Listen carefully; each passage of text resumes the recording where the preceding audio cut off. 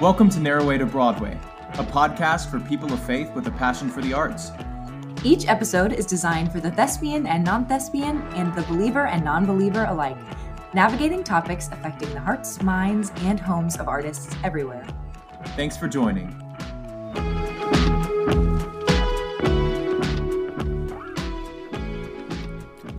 What's up, Narrow Way to Broadway family? It is December, and I am so excited to jump into today's prayer and meditation. So when I was prepping for this, I wanted to focus in on the iconic Christmas story and read Luke 2 that I bet you all have memorized from being a sheep or an angel in your church's nativity play, or like me watching a Charlie Brown Christmas literally thousands of times. But as I was reading, I kept feeling the need to go back and read Luke 1. So just a little background info on the book of Luke. Of the four Gospels, this one specifically focuses on the humanity of Jesus. It's also written specifically to a man named Theophilus, who was Greek. Because of that, in Luke we see a very clear arc of the life and ministry of Jesus in more of the form of a story to help a people group, the Greeks, that did not know Jewish culture, understand that Jesus was perfect, fully God, fully man, and that he came to save us all. So back to Luke chapter 1, something that I personally love doing is researching people on the outskirts of massive historical events, and this chapter gave me just that. It begins with the birth of John the Baptist, the cousin of Jesus that had been prophesied to come and prepare the way of the Lord in the Old Testament. Now here's where it gets good. John the Baptist was born to an old priest named Zechariah and his wife Elizabeth, who was unable to have a child. Their entire life, they've been praying for God to send them a child, and it seemed very apparent that God was not going to allow them to have that child. It seemed that God had said no, but one day, an angel appears to Zechariah and announces that his wife would give birth, and, well, he had some questions and doubts. Zechariah made known his doubts to God, and God actually made him unable to speak for the entire time his wife was pregnant. Can you imagine that? Having to sit and watch something happen for 9 months in silence that you said wouldn't happen.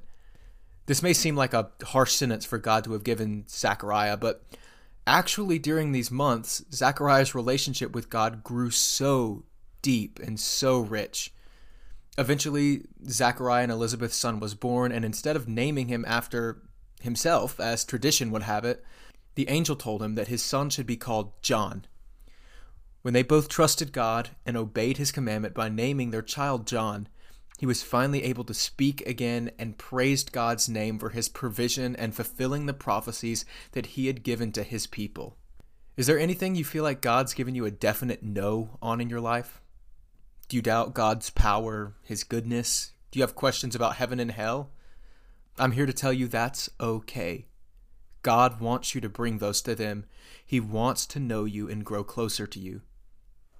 I know that I'm always looking for certainty and clarity, but sometimes we just don't get that in our time. During those seasons, God doesn't call us to be certain. He calls us to be obedient and faithful to him in the midst of uncertainty. I'm sure if you look back at just this year, you can think of at least 3 instances where you doubted God or were confused about everything going on in our world. And now, as we stand at the end of 2020, I bet you can look back and see answered prayer. If you can, rejoice in that. Praise God for that. That's amazing. I'm celebrating right alongside you. But if you can't, don't quit. Keep going. Keep praying. God will not ignore you. He hears you, and he is working in his perfect timing. Be honest about your doubts. God wants you to know him, and he wants you to know his will for you. Before I pray today, I want to read the words that Zechariah used to praise God for giving him a son and fulfilling the prophecy of the Messiah that was soon to come and save the world. This is found in Luke 1, verses 68 through 79. Blessed be the Lord God of Israel, for he has visited and redeemed his people, and has raised up a horn of salvation for us in the house of his servant David, as he spoke by the mouth of his holy prophets from old, that we should be saved from our enemies and from the hand of all who hate us, to show the mercy promised to our fathers, and to remember his holy covenant, the oath that he swore to our father Abraham, to grant us that we, being delivered from the hands of our enemies, might serve him without fear, in holiness and righteousness before him all our days. And you, child, will be called the prophet of the Most High, for you will go before the Lord to prepare his ways, to give knowledge of salvation to his people and the forgiveness of their sins, because of the tender mercy of our God, whereby the sunrise shall visit us from on high, to give light to those who sit in the darkness and in the shadow of death, to guide our feet into the way of peace. Lord, as we enter this holiday season, this Christmas season where we get to celebrate your birth, I pray, God, that you will just turn our hearts and our minds to you, and that we will remember you in everything that we do this Christmas season. God, I believe you have something very special for us ending out this year that's been very difficult for so many people, especially our community, the entertainment, theater, dance, music, art communities. I believe, God, that you have just something very special planned and something very special coming for us. And I pray that we will just be able to live in that confidence and enjoy the gift of new birth and new life that you sent and that you gave us through sending your son Jesus as a baby that got to live as fully human and fully God at the same time here on this earth.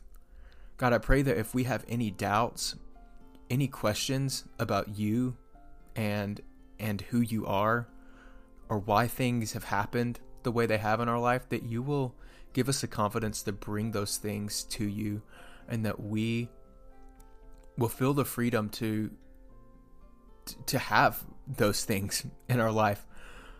Questions are the way that we get answers, and God, you want us to bring our questions to you. So I pray that you will help our listeners be bold in those questions and those doubts that they have, in bringing them to you, and hopefully finding clarity, that clarity and direction that you have for us. We love you, Lord. In your name I pray. Amen.